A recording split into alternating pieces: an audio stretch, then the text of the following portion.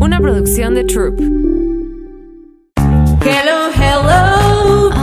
Let's talk about sex. Here we go. The F-Talk. Hola, ¿cómo están? Bienvenidos a otro episodio más de The F-Talk. Yo soy Muriel Hernández. Pilar, le extrañamos muchísimo. Está grabando un proyecto muy, muy divertido. Y nuestro invitada de hoy es muy, muy especial porque esta temporada decidimos, ¿por qué vamos a entrevistar a, pues, pura mujer, a comunidad LGBT+, si también necesitamos la opinión de un hombre heterosexual, no menstruante, como dijo hace ratito, ¿no lo escucharon? Tengo aquí a un chulo conocido como el conductor más hipster de México. ¡Wow! Encontraste esa nota, güey. Así estaba la nota. Ay, me da un buen de vergüenza esa nota. Ya, los que no están viendo aquí en YouTube, ya... El diablito está con ustedes. Así imagen, es, papo. Ha sido imagen de MTV.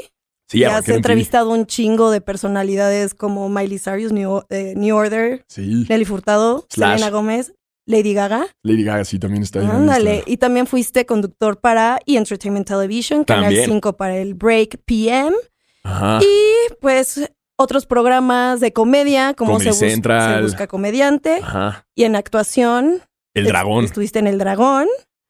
Y también eres un businessman, o sea, eres socio de una joyería que se llama Cruzada. Es correcto. Tienes un podcast que se llama Basquetera Feliz. Ajá, y otro que se llama Provechito. Y otro que se llama Proyecto. Este es nuevo, ¿no? Es nuevo, ajá. Y traes tu etapa de estandopero. Sí, también. También, pues mira, se le hace de todo, ¿no? Espérate, no te presenté. Ah, ¿todavía no? Bienvenido, Diego Alfaro, a Yeah. The F-Talk. Los que nos están escuchando y tienen curiosidad de verlo, aquí está este chulo. Bienvenido, gracias por venir. La gente ya se ilusionó. Dijeron, ay, pensábamos que era el diablito. Ay, no, papo. No va a ser el diablito. ¿Cómo estás, Diego Alfaro? Todo bien. ¿Y tú, Muriel? Bien, gracias. Ay, qué bonita presentación. Sí he estado en muchos canales. Creo que nada más me falta como el canal del Congreso. Has estado en todo. Sí, hice hasta radio para Grupo Fórmula alguna vez. Sony también cuando hice México Diseña. En Amazon Prime me pueden ver uno que se llama The Ultimate Mixologist. Ya vamos a grabar la segunda temporada. Ándale. Sí, ha sido todo un camino de conducción, locución. ¿Y qué? actuación. O sea, tú empezaste y quisiste... ¿Qué? O sea, tú dijiste, Yo quería ser conductor. abogado. Yo quería ser presidente de la República. Cállate. Pero sí, te lo juro. O sea, yo me metí a estudiar Derecho porque según... O sea, en la escuela, yo en una escuela de puros hombres, una escuela de legionarios. Y ahí como que me hicieron creer que mi camino era la política, porque sabía yo hablar en público, porque hablaba bien en público. Y dije, órale, va. Y entonces me metí a estudiar Derecho a la UNAM. Y ya fue mientras estaba... ¿No te sabes esta? No, ¿y terminaste? Ajá, terminé las materias. Licenciado? Terminé las materias, pero ya no me titulé. No ya te la titulaste, neta... pero te sabes toda la onda de derecho. Pues o sea, yo leo mis licenciado.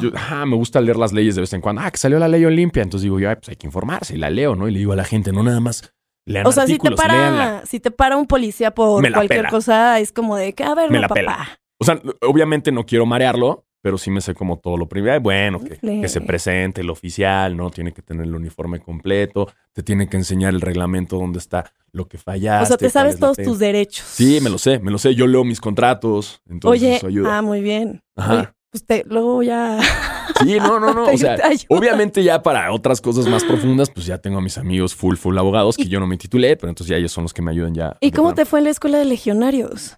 Chingón. O sea, la neta es que ya después viendo como la imagen desde fuera y dándote cuenta como de ciertas formas en las cuales era el sistema, si dices, no mames, eso estuvo de la chingada. Pero la verdad es que hice grandes amigos. No me pasó nada, ningún sacerdote quiso abusar de mí, no sé, pero si esa era la pregunta, seguro todos la tenían en la mente, ¿no? ¡Ey, alguien lo abusó! No tuve ningún abuso. Pues nada más fue estar desde los 4 años hasta los 18 con puros carnales. ¿Y qué les enseñaban en la escuela de legionarios de hombres de cómo pues lidiar, o sea, Güey, cómo relacionarte con las niñas? Obviamente muchas de las cosas vienen de casa, entonces en mi parte, tanto mis primas, siempre fui muy cercano a mis primas, está mi hermana, ¿no? Mi mamá me dio bastante buena educación en cuanto a cómo es, ¿no? La convivencia. Pero era muy curioso porque justo hablando de sexo, el curso de sexualidad nos lo dieron a los 11 años y nos los dio el padre director. ¿Y qué te dijo el padre director? Puras mamadas, güey. ¿Cómo qué? Hay algo que me acuerdo muchísimo y que dentro del curso que nos dieron de sexualidad, ojo, paréntesis, mi mamá al momento de enterarse de esto, al mismo tiempo me metió a un curso de sexualidad.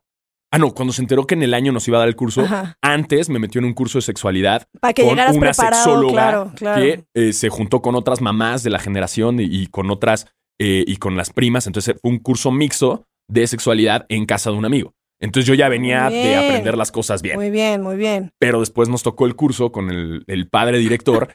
Y güey, recuerdo mucho que había una parte que le llamaba la escalera al abismo. Ok. Y la escalera al abismo empezaba con pequeños pasos que te llevaban al abismo, pues.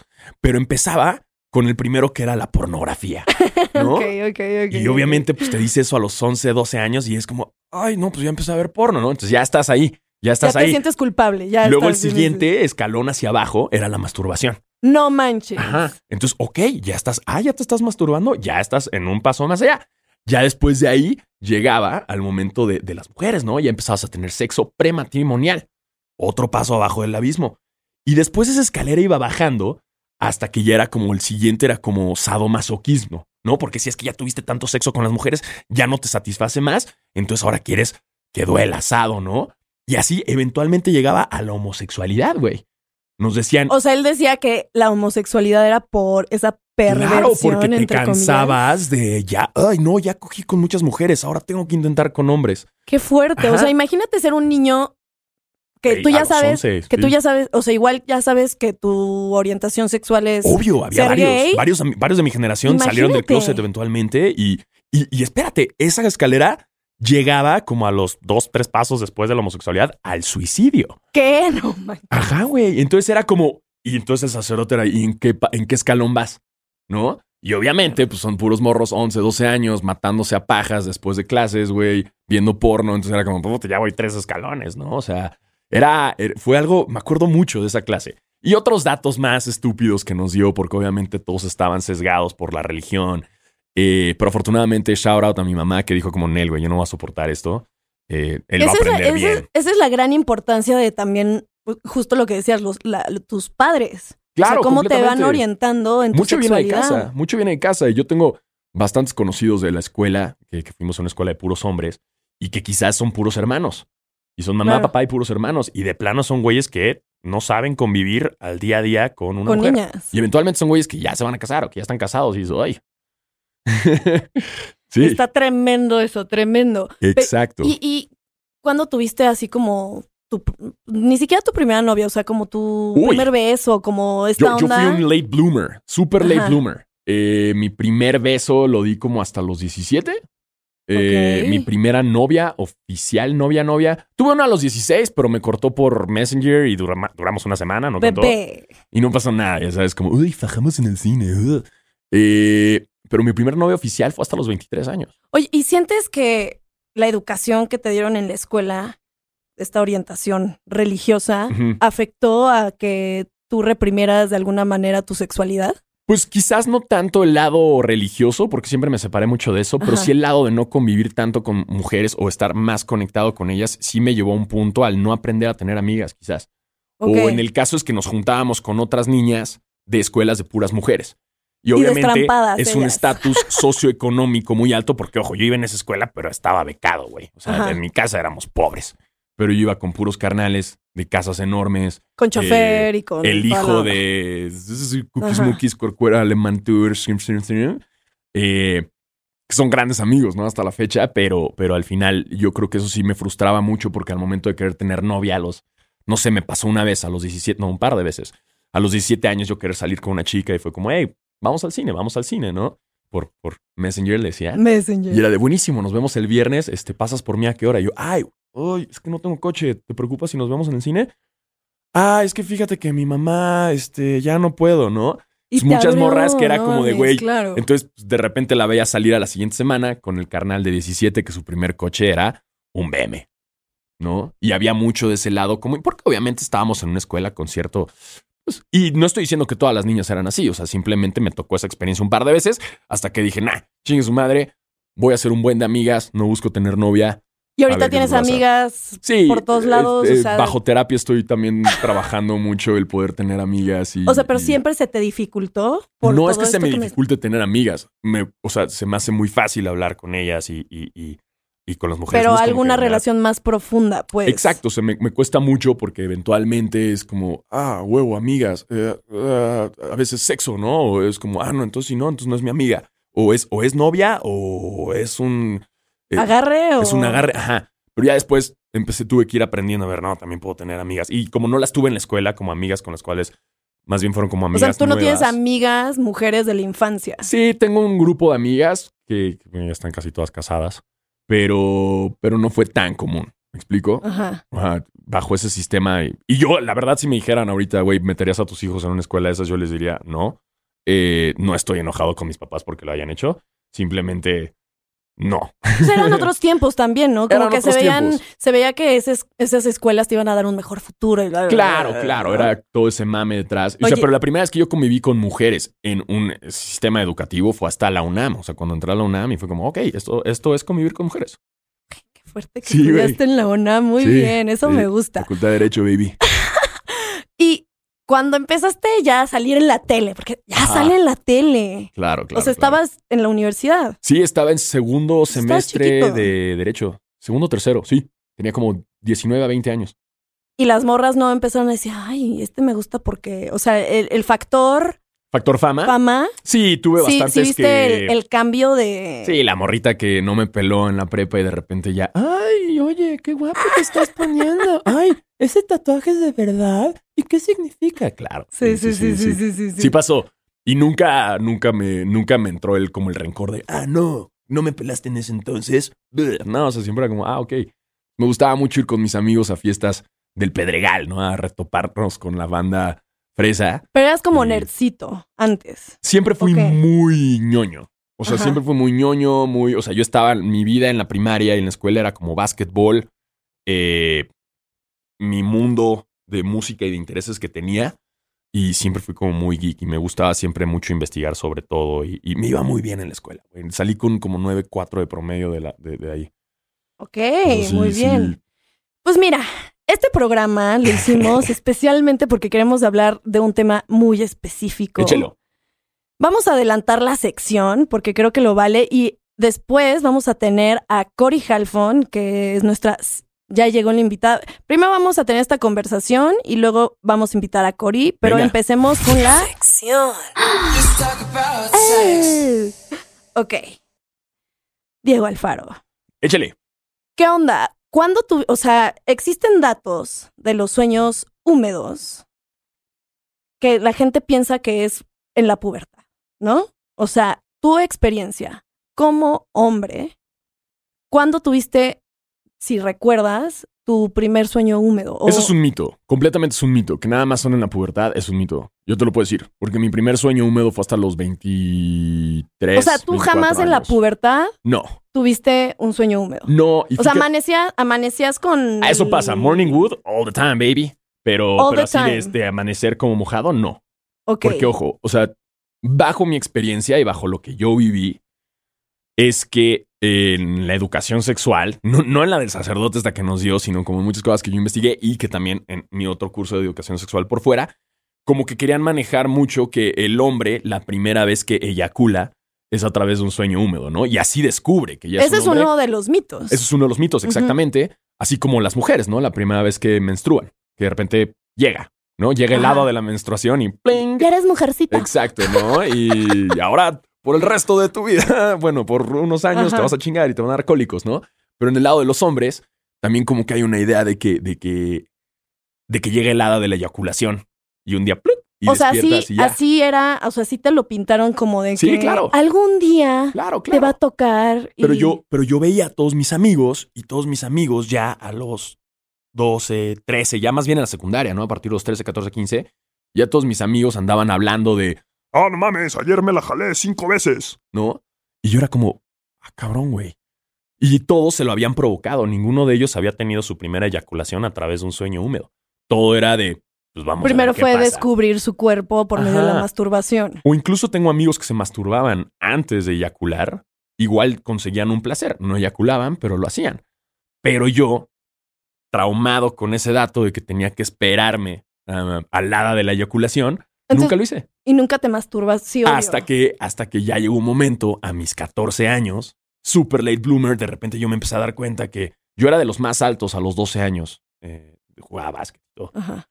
Y de repente llegó un momento que a los 14 años, que es justo así empieza la pubertad de los güeyes, y de repente me di cuenta que ya todos tenían pelos en las axilas, güey.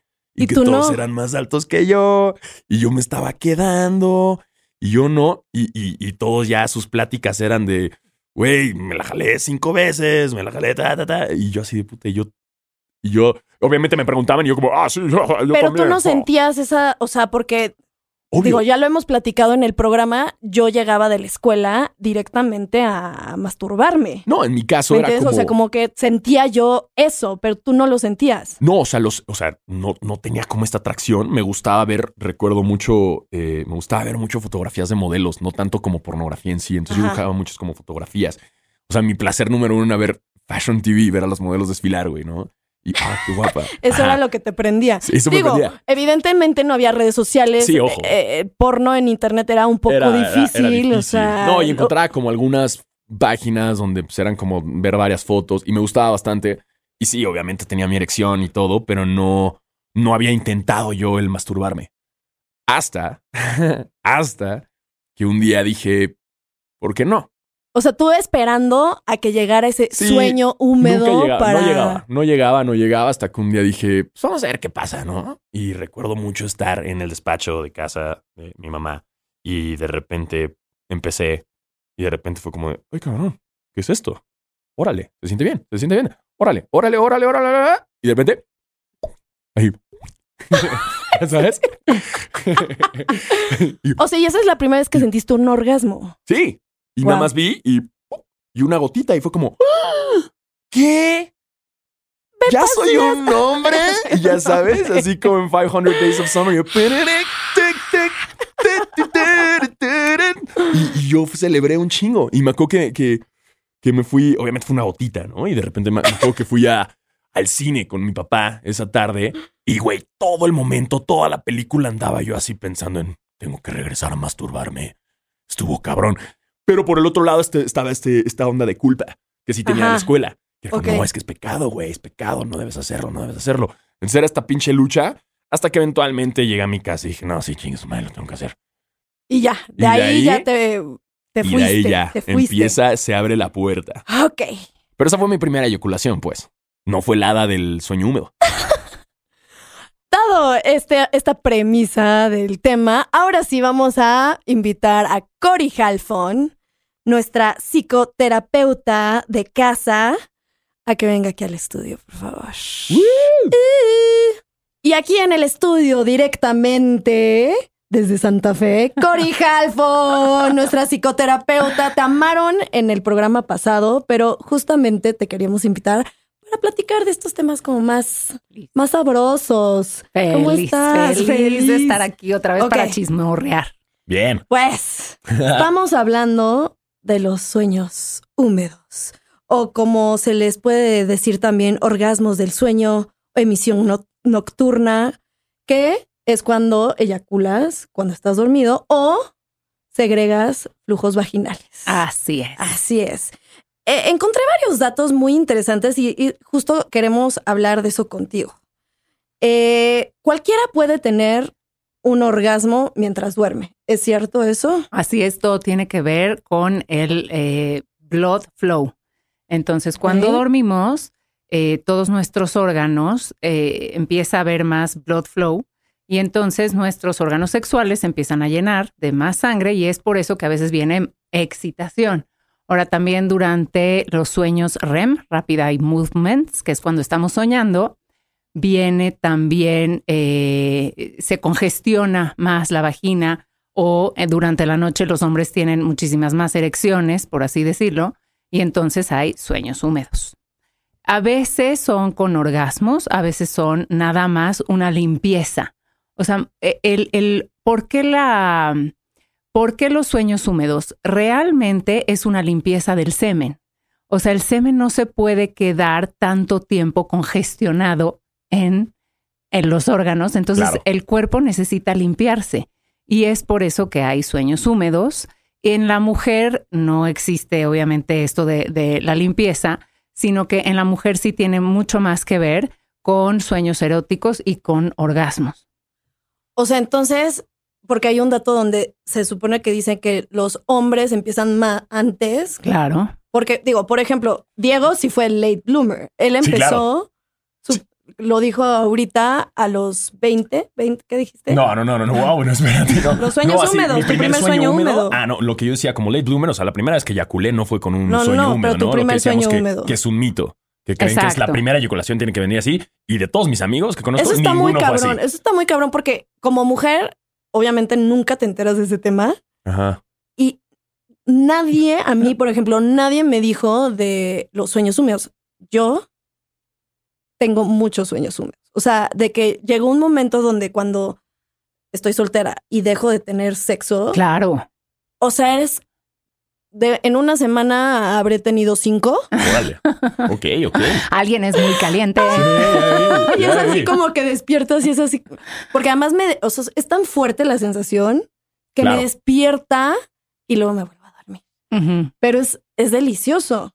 Cuando, por ejemplo, que Diego... El primero mío fue hasta los 23 años. Recuerdo perfecto ese día. Y te despertó. Claro. La sensación. No, es un cochinero. O sea, sí. Pero fíjate o sea, en mi caso fue... Pero fíjate que muchos hombres tienen sueños húmedos y no se dan cuenta. Claro, también. O sea, eso puede pasar. Porque tú despertabas con erecciones, eso sí. Ah, no, la despertar con erección es como el pan de cada día. Claro. El morning wood es muy normal, pero a lo que yo iba es, mi primer sueño húmedo fue notorio. Eyaculé demasiado. O sea, no, y sí me despertó porque fue como, wow, ¿qué acaba de pasar? Pero y entonces, ¿no? O sea, ¿cuál es la diferencia de, o sea, para los hombres sueño húmedo a que despierten con la tienda de campaña? Sí, hay una diferencia. O sea, sí en la noche hay erecciones a lo largo de toda la noche y el hombre puede ser que ni se dé cuenta. Obviamente, pues está dormido, ¿no? Y el sueño húmedo ya viene cuando hay esta descarga corporal a nivel fisiológico. A veces se va a acompañar de un sueño erótico y a veces no tiene por qué acompañarse de un sueño erótico. Es nada más una limpieza. O sea, puede estar soñando cualquier cosa y sentir eso. Claro. Yo, o sea, a mí cuando me pasó, digo, he tenido un par de sueños húmedos en mi vida, creo que son los únicos. Recuerdo mucho el primero, porque sí tuve que despertarnos, o sea, de plano fue demasiado. Sí, fue como wow. Y sí puede ser con pues no sé, como que te das cuenta de lo mágica que es la mente. O sea, en mi caso sí fue como un sueño ahí medio erótico y me acuerdo que estaba yo en el Bulldog, ¿te acuerdas del Bulldog anterior? Claro. Y estaban los Black Eyed Peas tocando. Ay, wow. Y salía Fergie. Ni siquiera me gusta Fergie, pero salía Fergie y me decía, ven al escenario.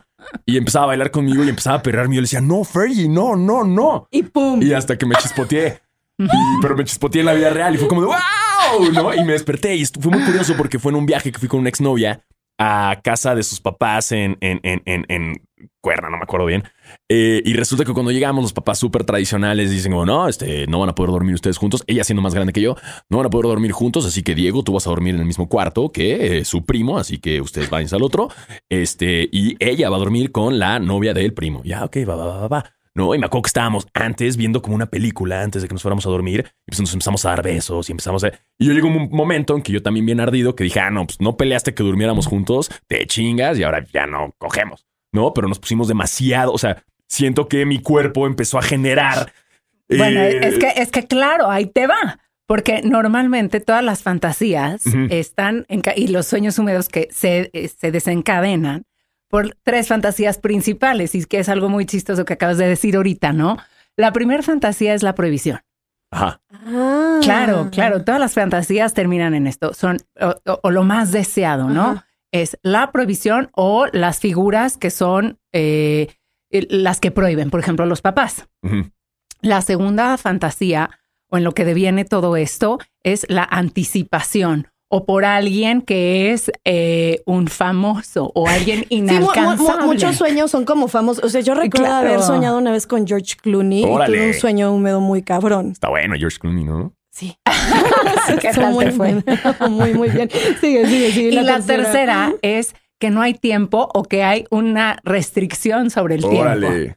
Entonces, ahí se desencadena todo. Y mira, en tus sueños se juntan dos partes, ¿no? Sí, la claro. famosa y que los papás en tu vigilia, o sea, en el día les hicieron esto de que no se puede. Justo, y fue ese momento. Entonces, ya cuando yo me fui a dormir, o sea, y pues estaba el primo en la otra cama y me desperté y fue como de, no, tengo que limpiar esto. O sea, sí, no puedo regresar. El primo me va No, a y fue echar como de cabeza. Después de años que me estuvieron diciendo casi, o que el rumor era que tu primera eyaculación tenía que ser a través de un sueño húmedo. Y dije, pues a ver cuándo me toca a mí. Y también estuve leyendo que hay gente que quizás puede pasar toda su vida sin un sueño húmedo. Sí. Pues Fíjate. sí, mira, Eso puede pasar. hay estos datos. El 18% de los sueños, tanto de hombres como de mujeres, son eróticos o cuentan con elementos sexuales. Pero como dijiste, no necesariamente para tener un sueño húmedo tienes que estar soñando eróticamente. Claro. Que justo hablando de eso, acabo de terminar de leer el libro de Matthew McConaughey. All right. Oh my God. Su autobiografía y hay varios, no estoy spoileándoles nada, no empiecen, Hay varios momentos claves en su vida que fueron a través de un sueño húmedo y fue el mismo sueño húmedo. Y su sueño húmedo es él nadando en el Amazonas y hay una comunidad africana viéndolo. Y eso fue su sueño húmedo. Entonces, Exposure. la primera vez despertar. viaja al Amazonas y la segunda viaja a África. Porque dice, wow, esto fue por algo, pero no fue nada sexual. Entonces te lo cuenta. Fíjate. Ajá. Claro. Y resulta que también como a ti te pasó por así decirlo, esa opresión de tu educación en la primaria, secundaria o lo que sea, las mujeres, en todos los estudios que se han hecho de los sueños húmedos en mujeres, antes se registraba Kinsey, hizo un estudio en los 60, 50. 60, sí. Ajá. Y se registraron mucho menos, o sea, como que las mujeres no lo aceptaban o no tenían esta libertad en la mente. Y ahora está mucho más abierto todo y entonces se registra que las mujeres ya tienen más, o sea, a la par de los hombres. Claro. En porcentaje. Claro, eso por está supuesto, muy porque interesante. antes estaba poco permitido que la mujer pensara en sexo. Claro. ¿No? Ahora que se habla mucho más del tema, ahora que la mujer ya tiene esta ventana para hablar sobre su sexualidad, pues ya los sueños en ella ya pueden ser mucho más permitidos. Ahora, casi siempre hay esta connotación de ya no me dio tiempo, ya me cacharon, es con alguien prohibido. ¿Por qué? Por lo mismo, ¿no? Por esta restricción sexual. Eso es en la mujer. Pero, y, por ejemplo, a mí qué me pasa, porque neta yo sí me sorprendo demasiado en las etapas donde tengo demasiados. Es como, ya. Claro, y es cuando dejas de tener se los novio, estoy ¿no? presumiendo. No, exacto, es presumir, está chido porque la mente funciona, o sea, porque si la mente funciona tan fuerte para hacerte eyacular, ¿no? Y también lo decíamos que quizás puedes lograrlo a través de meditación, puedes lograr eyacular porque así funciona la mente y es tan real. O sea, yo sí estaba bailando con Fergie. O sea, en mi sueño. Claro. A mí o sea, yo he sentido cómo me están penetrando. O sea, George yo dormida y siento como, voy a ser muy explícita, perdón. Siento como el pene que me está penetrando está tan duro. Eso lo siento en mi sueño. O sea, y es muy impresionante porque neta dices, wow, ¿qué pasó aquí? Wow, dices, George Clooney. No puede. Wow, qué poder. O sea, y me impresiona mucho el poder de la mente. Claro, y de la fantasía. De la supuesto. fantasía. Todas las Completamente. fantasías son... Porque también yo había leído mucho, bueno, no había leído, pero lo que sabía un poco y era eso, ¿no? Como en el hombre, los testículos están generando constantemente. Claro. O Y sea, es el una famosísimo limpieza, claro. blue balls, ¿no? Que llega a pasar, sí. que si es porque, digamos, en esa vez que estaba yo con mi exnovia y ya no llegamos a nada, pues sí, yo quizás estaba doliendo, ¿no? Un poco y era como, ay, güey, no, pero pues no me voy a masturbar al lado de enfrente del primo ahí. Entonces, como que fue el mismo cuerpo que dijo como, nah, tenemos que liberar esto, bro. Seguro. Y, o sea, hablando del tema de las mujeres, dicen 4 de cada 10 mujeres de, o sea, 45 años o más lo han experimentado. Claro. Entonces, digo, porque yo empecé a tener sueños húmedos como a los, como a los 20 y tantos. En la mujer O es sea, más tarde. jamás me pasó en mi pubertad. En mi pubertad yo experimentaba sola y todo eso, pero fue mucho más tarde. ¿Por qué? Por pasa las eso? hormonas. Por las hormonas. Sí, por las hormonas, porque viene una o deficiencia de hormonas o más hormonas. O sea, por ejemplo, en los chavitos, la hormona está a tope, todo lo que da la testosterona, ¿no? O sea, es más el factor testosterona. Exactamente, sí. Okay. Bueno, sí, pasan muchísimas cosas más a nivel fisiológico para que el hombre tenga esto, ¿no? En la mujer viene a edad más tarde, más adulta, también después con más experiencia sexual y que ya se lo permite un poco más. Que viene también, a veces la mujer tiene cambios de testosterona importantes, ya cuando empieza a entrar a la menopausia, premenopausia, entonces empieza a tener más testosterona o le dieron más testosterona y entonces es por eso que también tiene más sueños húmedos, pues. Y por ejemplo, porque hay muchas chavas así de, ¿cómo sé si yo he tenido un sueño húmedo? O sea, evidentemente te das cuenta.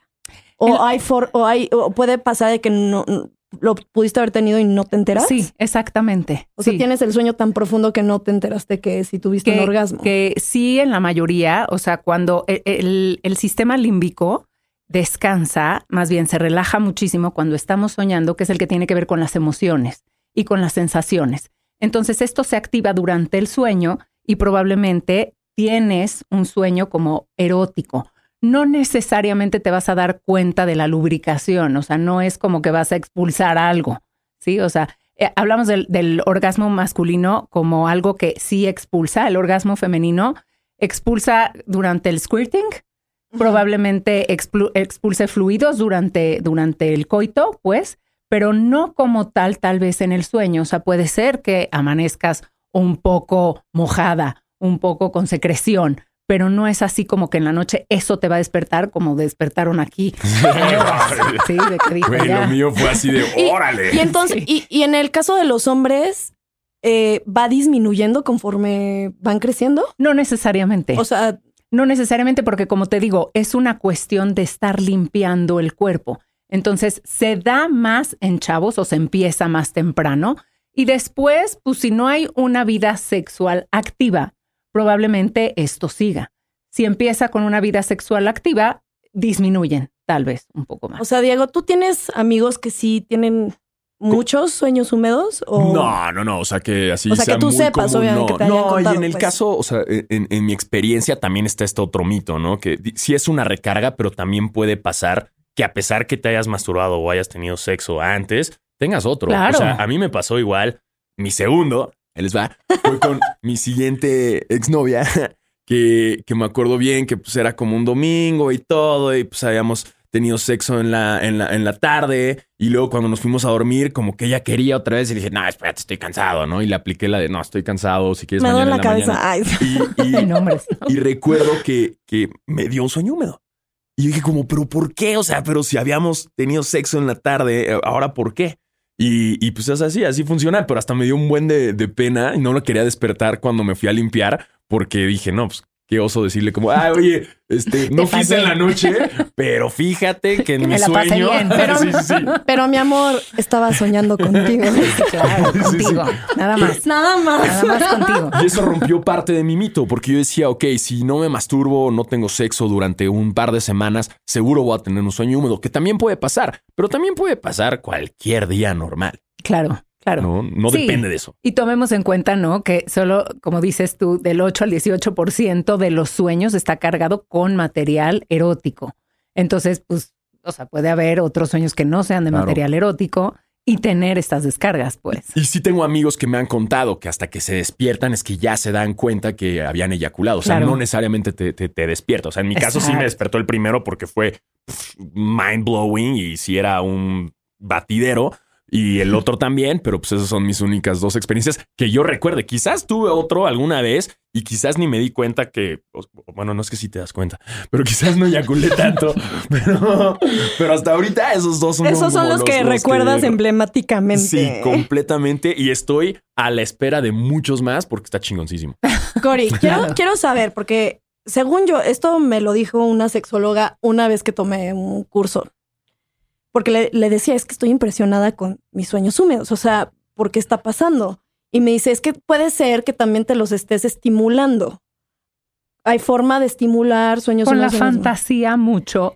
Pero me decía que, por ejemplo, tu postura Claro. en dormir con una almohada Claro. entre las piernas. Claro. O sea, como Claro. que todo eso también lo puedes fomentar. Sí, totalmente. Y tu blood flow en la noche se incrementa, entonces muchas veces el clítoris se amplía, se hace de mayor tamaño, como cuando uno está excitado, y entonces eso puede ser que tengas estos sueños húmedos, ¿no? Entonces tal vez a ti tienes mucho blood flow, trabajas mucho durante la noche, y entonces es ahí cuando, claro. Me he cachado, y aquí ya ventaneando. Sí, confesándose. Así es el programa, Sí, ¿verdad? no está todo bien. Yo ya sabía lo que venía. Me he cachado de que o sea, como que estoy dormida, pero como que medio me despierto, o sea, como que estoy consciente dentro de mi sueño y que siento este blood flow ya muy concentrado en mi vulva y yo solita me empiezo a tocar, pero dormida. Uh-huh. Y me lo provoco, o sea, así está. Así está tu línea bien delgada entre la fantasía, la vigilia y el sueño. Entonces está muy bien, porque eso quiere decir que traes a tu vigilia estos sueños, ¿no? O estas fantasías. O sea, hay ahí un gran conecte, pues, o un gran permiso, tal vez. Pero eso tiene que ver, o sea, como tú dijiste de los 3 factores, o sea, ¿tiene que ver algo con represión en parte mía? O más bien, en ti podríamos pensar que no hay mucha represión. ¿No? Porque está toda esta parte, o sea, muy permitida. Puede ser muy está la liberal. línea exactamente, está la línea muy delgada ahí, ¿no? O sea, porque te despiertas también en la noche, estás dormida, pero estás despierta, pero entonces te tocas, pero estás consciente. Entonces eso nos habla de que ahí tal vez no hay este grado de represión que la mujer a veces sí experimenta mucho con respecto a sus sueños, con respecto a tocarse, con respecto a masturbarse, a sentir placer. Y, por ejemplo, o sea, ¿qué les puedes decir a las personas que experimentan esto y se autoflagelan o se sienten mal? O sea, porque tú te llegaste a sentir mal cuando te pasó. No, o sea, por tener un sueño húmedo, no, pues ya estaba yo a mis 20 y tantos. O sea, eso ya lo había mandado a la chingada con todo el sistema represivo, educativo, religioso, católico, ya lo había mandado atrás, ¿no? Obviamente, pues cuando estás más chavo, eventualmente hay quienes sí se reprimen mucho y sientes culpa por masturbarte porque es pecado y vas a tener que confesarte. Y el ir a confesarte es un sistema de represión en el cual le tienes que narrar al sacerdote que te masturbaste y te pregunta todavía fue solo o acompañado. Entonces, o sea, se entera de todos los chismes. Claro, exacto. Él es el que mejor se la pasa. Sí, el padre feliz escuchando, ¿no? Pero ya después aprendes a dejar como eso atrás. Y creo que, y tampoco con ninguno de mis compañeros de la escuela, ninguno se sintió mal por haber tenido un sueño húmedo. Creo que todo lo contrario. Creo que era como de wow, ¿no? Ahora, lo que sí es, y es eso, es también lo que te quería preguntar, ¿no? Porque muchas veces hacen o educan a que es tu primer conexión con eyacular. Es que o sea, porque como yo le decía a Muriel, ¿no? A veces quizás en mi sistema educativo sexual nos hicieron creer que de repente el hada madrina de la eyaculación llega y te hace, y esa va a ser tu primera vez. Claro. Pero te juro, de todos mis amigos, no conozco a ninguno que su primera eyaculación haya sido así. Claro. Todos fueron porque se la provocaron. Pero es que además suena muy mal pensar eso, así de que me va a llegar. Es como si desde antes tú ya tienes que estar descubriendo tus genitales. Tal vez es sí, pero totalmente. Lo que pasa es que tiene que ver con la represión. Claro. Y tiene que ver con el nivel de conciencia también de uno, ¿no? De qué nivel de conciencia le das a tu sexualidad, o de permitirte los cambios que van a venir, o de permitirte lo que va a pasar, de escuchar, de poder expresarte, pues. Si no, pues... Sí, ¿cómo? Completamente, porque además también en mi lado era como, no, pues entonces ¿para qué me masturbo si todavía no eyaculo? Claro. ¿No? Pero también hay muchos compañeros, me acuerdo, que todavía eran 11, 12 años, que todavía no eyaculaban, pero sí se masturbaban y sí tenían un placer. Por supuesto, ¿no? Claro. Pero yo nunca lo intenté. Te la perdiste.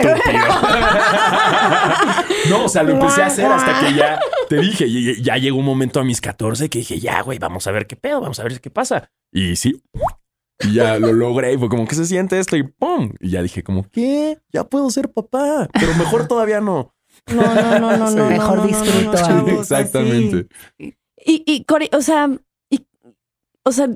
si alguien, o sea, ha llegado alguien a preguntarte sobre sus sueños húmedos y que digan... No, la verdad es que no me llegan a preguntar sobre sueños húmedos, me llegan a preguntar sobre sueños eróticos. Ok. Sí. O sea, como que buscar el significado de... Sí, o por ejemplo, que cómo puedo estar fantaseando o soñando con otros hombres o con otras parejas, ¿sí? tengo pareja ya. Ay, pero... O si estoy emparejado con alguien. O me pidió mi novio que me masturbara, me compró un juguetito y no lo puedo hacer. Y entonces, por ejemplo, tuve un sueño que lo hacía, pero no entendía cómo. O sea, hay también toda esta confusión, ¿no? De no saber cómo, de no saber qué hacer con las fantasías, con los sueños, de cómo acomodarlas, de cómo darles un lugar, de cómo darles una explicación, de cómo permitirlas. Yo a ninguna de mis 2 exnovias les conté que tuve el sueño húmedo. Porque tenías miedo de que... No miedo, pero fue como, sí, ¿no? Te puse el cuerno con Fergie. Sí, ¿no? Es que, es como tus fantasías, tus sueños, lo pero que nunca pasa sabes qué tienes en la mente. ¿no? O sea, Claro. se me hace ya muy retrógrada y llegar un paso atrás, decir, ay, soñaste con esta vieja y entonces me pusiste el cuerno. Es como... Claro, No, pero, no, es no. pero es que te sorprenderías la cantidad de gente. O sea, mucho menos en hombres, de verdad. En hombres, pero en mujeres es muy común sentir culpa por estar pensando o fantaseando o soñando con alguien más que no es su pareja. Es como, y entonces es porque no lo amo, entonces es porque en algún punto voy a poder serle infiel, entonces es porque estoy percibiendo que algo está pasando dentro de mi relación. O sea, de verdad, hasta ahí nos vamos. ¿Y qué tienes que decirles a estas chavas o también a estos güeyes que piensan eso? Pues que se vayan permitiendo tocarse, que vayan permitiendo siempre tener una vida íntima. Nos movemos siempre como en 3 esferas. Es la vida pública, que es la que todo el mundo ve, la vida privada, que es la que yo voy a compartir con mis seres queridos y con los más allegados a mí, y la vida íntima o interna, que es la que pasa aquí y no la tengo por qué compartir, ¿no? Por ejemplo, esto de, yo no le dije a mis novias, pues no, ¿por qué? Es cosa tuya, son vidas tuyas, son sentimientos. Entonces, la sexualidad de cada uno es tuya y tú decides si compartirlo o no, pero es tuyo. Claro. Es como tu máxima intimidad contigo mismo. Claro, y estar teniendo, por ejemplo, relaciones con tu pareja y estar fantaseando con otros hombres o mujeres es de lo más común, súper común. O tener una pareja estable y estar soñando con alguien más, o en grupo, sexo en grupo, o threesomes, es súper común también. Entonces, pues por ahí que se den chance un poquito, ¿no? Y además, en un sueño. O sea, exacto, eso es como, eso no significa que lo vas a hacer. Claro. Si lo quieres hacer, está chido también, pero, o sea, esto de estarte culpando, güey, eso es nada más tu mente. Y el poder de la mente justo es... Fíjate que sí es tu mente, pero realmente sí estamos expuestos todavía a muchos mitos y a mucho castigue de la sexualidad, de cómo experimentas tu sexualidad. Todos los mensajes que oímos sobre sexualidad socialmente son, te vas a quedar embarazada, te vas a enfermar, esa está mal, te van a salir pelos en la mano. O sea, ¿cuántas cosas? Básicamente, ¿no? eres una puta. Sí. O eres una promiscua. Promiscuo. Claro. No, es pecado. Claro, pobrecito. No, todo bien. Ya eso lo dejé muy atrás. Entonces, pero entonces, digamos que sí hay alguna forma de meditación o algún sistema en el cual puedas replicar un sueño húmedo sin necesariamente estar dormido. O sea, que a través de una meditación budista súper mamalona puedas lograr un sueño húmedo. Híjole, eso sí no te puedo decir si a través de una meditación. Lo que pasa es que los sueños son restos diurnos. Muchos son lo que viviste en el día es lo que vas a soñar. Sueños recurrentes, por ejemplo, hasta que no resuelvas la situación o estés deseando, o estés en algo que no estás pudiendo acomodar, vas a tener sueños recurrentes. Pero así como que tú le puedas dar la instrucción a tu cerebro de qué vamos a soñar o de que quiero soñar así, está muy cañón. ¿Por qué? Porque todo lo que nos pasa es a través de nuestra vida psíquica y de cómo lo vivimos y experimentamos, y está el 80% de lo que nos sucede está en nuestro inconsciente. Uh-huh. El 20% o menos es nuestra vida consciente. Entonces, no hay manera consciente de decirle al inconsciente que se comporte de tal manera. Claro. Pero si hay una situación que te trae ahí medio atorado, ahí medio cachondo, ahí medio, pues seguramente tu inconsciente lo capta, y depende de qué permisivo seas tú, entonces probablemente llegues a soñar de diferentes maneras, ¿no? Pero no es algo como... Ahora, si esto quieres, podemos acudir en vez de a los sueños a las fantasías diurnas. Y las fantasías diurnas, pues es el sueño estando despierto, ¿no? Claro. Y que son súper comunes y son súper lindas, porque entonces sí tú decides cómo, qué, cuándo, dónde, y tiene que ver con estos factores de la prohibición. O sea, si tú le preguntas a hombres o a mujeres cuáles son tus mayores fantasías, tienen que ver con sexo grupal, sexo en lugares que son prohibidos, con gente que es inalcanzable, o con gente que no está permitida, o donde hay poco tiempo, en el coche rapidísimo, en el avión, en el... Sí. Que tienen todas estas connotaciones, que eso sí te puedo decir que son disparadores maravillosos para poner en práctica pues toda esta parte sexual. O sea, estar estimulando tu sexualidad en tu vida diaria para, pues tal vez se traduce después en un sueño erótico. Probablemente. Yeah. Taneándome. Ahora, tomemos en cuenta que los sueños son deseos no realizados. Muchas veces. ¡Pum! Y entonces, si tú estás con la fantasía de esto, entonces pues tus sueños van a girar en torno a lo que estás deseando que no está permitido, o lo que estás deseando que son deseos que no se llegan a realizar. Entonces, los realizo dentro de mi sueño, me lo permito dentro de mi sueño. Puedo soñarlo, puedo soñar con George Clooney. Puedo soñar que yo soy la diva y puedo soñar en un threesome. O puedes estar soñando que estás en, como dijo este güey, en el Bulldog Café, bailando.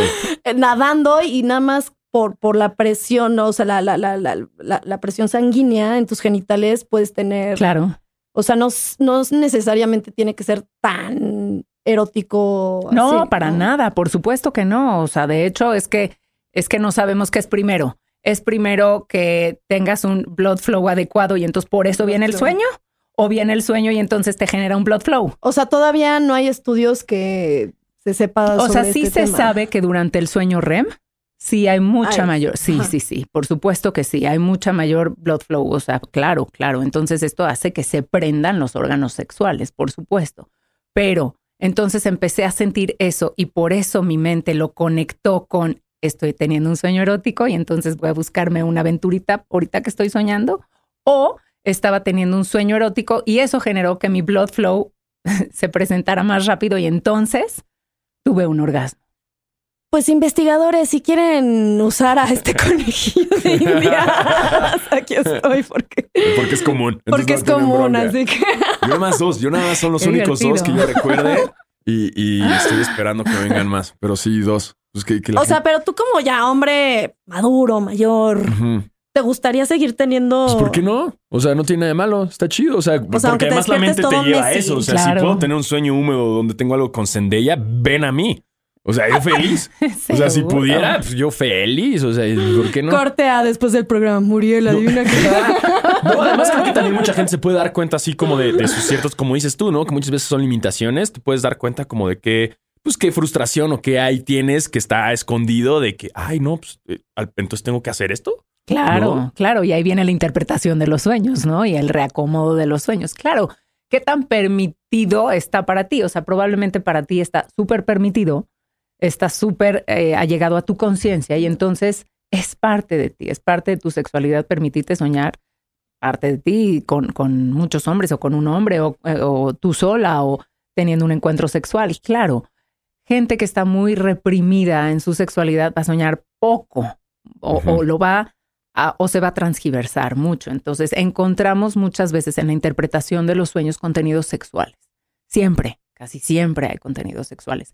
No es como tal un sueño sexual, pero encontramos contenido sexual ahí. Porque en la vida, o sea, nuestra vida está llena de, o sea, la sexualidad es parte, vida. es la vida. A ver, es la vida. Por eso Claro, estamos vivos, por o sea, supuesto, claro. y creo que ha sido un error dentro de la sociedad como tratar de apartarla, sino Sí. de lo que habíamos hablado, hemos hablado mucho de esto en este programa desde los niños, eso de no te toques, se están descubriendo los niños, o sea, y es justo eso, la sexualidad empieza desde que naces. Desde que naces, por supuesto. O sea, hay 1000 estudios sobre la sexualidad infantil, es interesantísimo. Y desde ahí empieza toda esta parte de la fantasía, ¿no? O sea, el bebé mismo ya está fantaseando con el pecho que le va a venir a dar de comer, con las sensaciones de la madre. Es muy diferente cuando hablamos de la sexualidad infantil, ¿sí? No es una sexualidad adulta como tal, no es una sexualidad de placer. son sensaciones placenteras nada más. Entonces, el bebé ya está fantaseando con este calor de mamá, este pecho que me va a venir a nutrir, esta temperatura de la leche, pues. Entonces, desde ahí, los cuidados, cuando me cambian, todo esto, ya desde ahí hay una sexualidad infantil, hay placer en el cuerpo, hay sensaciones. O sea, el bebé todavía no lo puede interpretar, pero ya desde ahí hay sexualidad infantil. Y cuando esto se descubrió, bueno, todos se tiraron al piso, ¿no? Obviamente. No. Wow, pues este programa estuvo muy bueno. Bien. A ver cómo duermo hoy. Exacto, güey. Diego Alfaro, ¿tienes conclusiones de todo lo que hablamos? ¿Algo que le quieras decir? Nada, ¿no? Al público, a los eftoqueros. Que estén abiertos a descubrirse y que creo que está chido, ¿no? El lado de que a través de un sueño húmedo puedas darte cuenta de cosas, ¿no? De, oye, es que el mío fue en público. Pues quizás tengo algo ahí de que quiero tener sexo en público y que, digo, obviamente tampoco vayan a un parque allá al lado de los niños, ¿no? Pero como en la playa o algo así, ¿no? Entonces quizás ahí está como una frustración sexual que tienes y que te puedes ayudar a conocer. Y creo que los sueños, y si alguien es sabio, es tu inconsciente, ¿no? Y creo que por ahí puede ir y que estén con las manos abiertas. Nunca sabes, puede llegar Fergie, ¿no? En mi caso, que ni siquiera me gusta. O sea, la veo y digo, ¿por qué Fergie? O sea, de todas las que me fascinan. ¿Por qué no puedo haber sido Zendaya? ¿Por qué no puedo ser Britney Spears en su video de Slave for You, que fue mi obsesión de chiquito? ¿Por qué? No sé. Fue Fergie. Y nunca sabes quién va a llegar. Y capaz sí tengo un crush con Fergie, pero mira, ahí está. Son contradicciones también. Es otro elemento de los sueños. Son contradictorios. Wow. Sí. Es un sí quiero, pero no quiero. O sea, son sentimientos muy encontrados. Ahí está. ¿Por qué soñé con este güey si no me gusta tanto, pero lo soñé y estaba cachondísimo, ¿no? O sea, son muy contradictorios también los sueños. Tienen este elemento está doble. interesante y creo que si algo te enseña mucho de ti son los sueños. Los sueños húmedos, los sueños eróticos. Ahí te das cuenta de muchas cosas. Tus redes sociales, Diego Alfaro. @DieAlfaro y me pueden encontrar en Twitter, me pueden encontrar en todos lados. ¿Y dónde pueden escuchar todos tus proyectos? Pues está en YouTube, ahí está Basquetera Feliz, está Provechito. Provechito va más de la mano con esto. Sí, Basquetera Feliz es si les gusta el básquetbol, pero Provechito es mucho de mi proceso terapéutico de ya 1 año y medio y de derrocar un poco derrocar completamente la masculinidad frágil y muchas cosas que estoy aprendiendo y con anécdotas de vida y risa, mucha risa. Excelente, mi cielo. Exactamente. Cori, conclusiones de este gran tema. ¿Qué les digo? Atrévanse a soñar. Ahora sí que atrévanse a soñar. Literalmente. Literalmente, atrévanse. No, tóquense, explórense.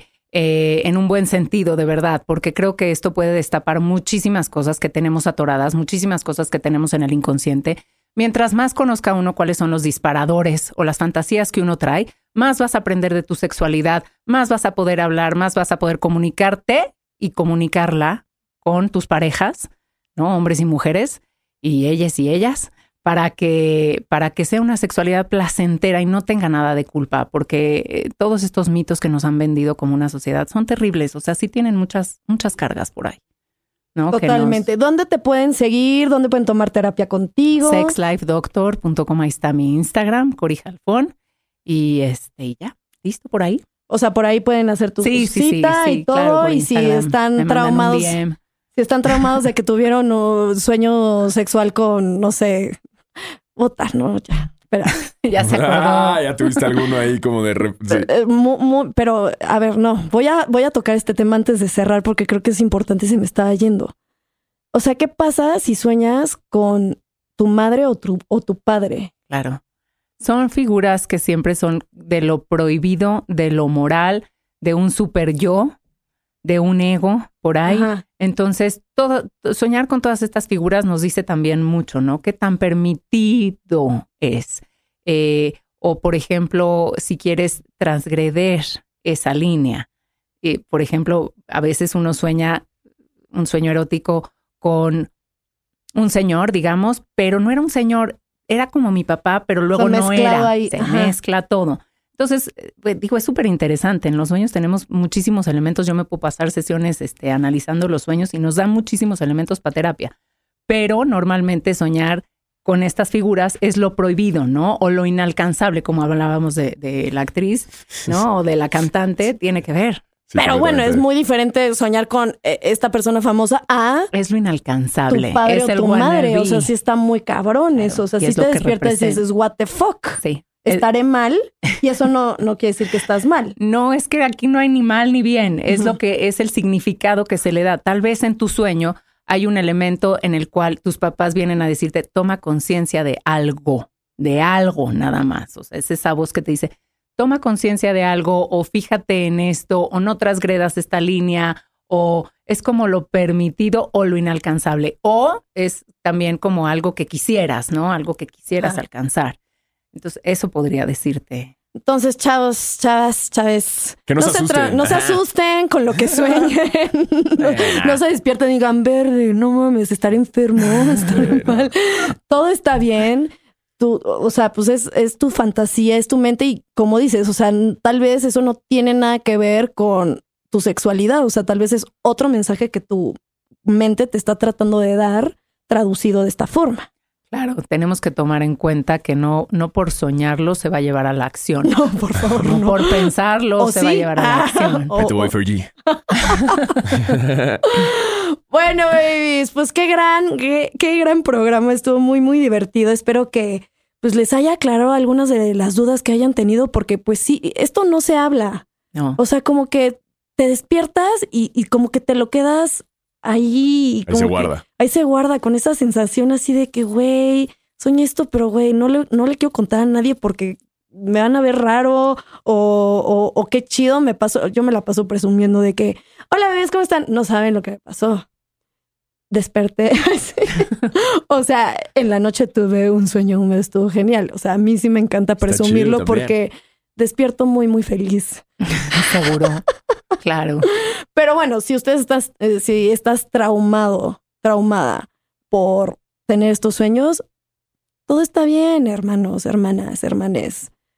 Es parte de tu sexualidad y si quieren analizarlo, pues aquí está Cori.